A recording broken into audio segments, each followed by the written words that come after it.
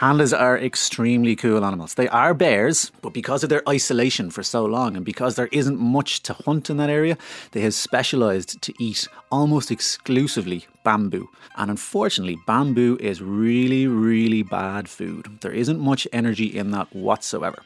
So there's two ways you can deal with really, really unnutritious food.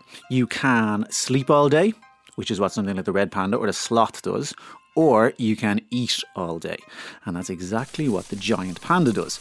It eats about 12 to 13 kilos of bamboo a day, and it also poos around 100 times because of that. So because you're eating so much bamboo, there isn't much nutrition in that bamboo, you're going to have to poo a lot of that out. The red panda and the giant panda are distantly related, but they're not closely related. They're not cousins. They're found in different places, still at high altitudes, still on the Asian continent. In the wild, there's only about 1,000 mature adult giant pandas, but in captivity, there is a huge number as well. And that's really important for conservation. So that could be in zoos, it could be in research centres all around the world.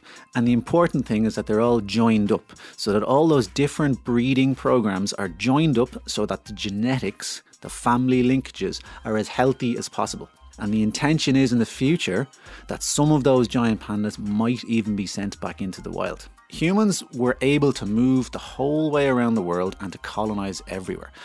But when we started, we were only found in Eastern and Southern Africa. That's where we evolved. We changed to suit that particular area.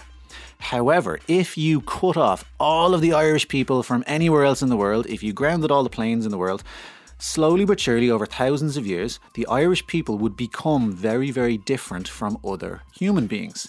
That's the same with something like the giant panda, where because it's been up in the mountains in Asia for so long on its own, breeding together, it has slowly but surely become different to other bear species. So if you take one big group of animals or plants and you separate them, eventually those two groups are going to slowly evolve in two different directions and ultimately become two different species.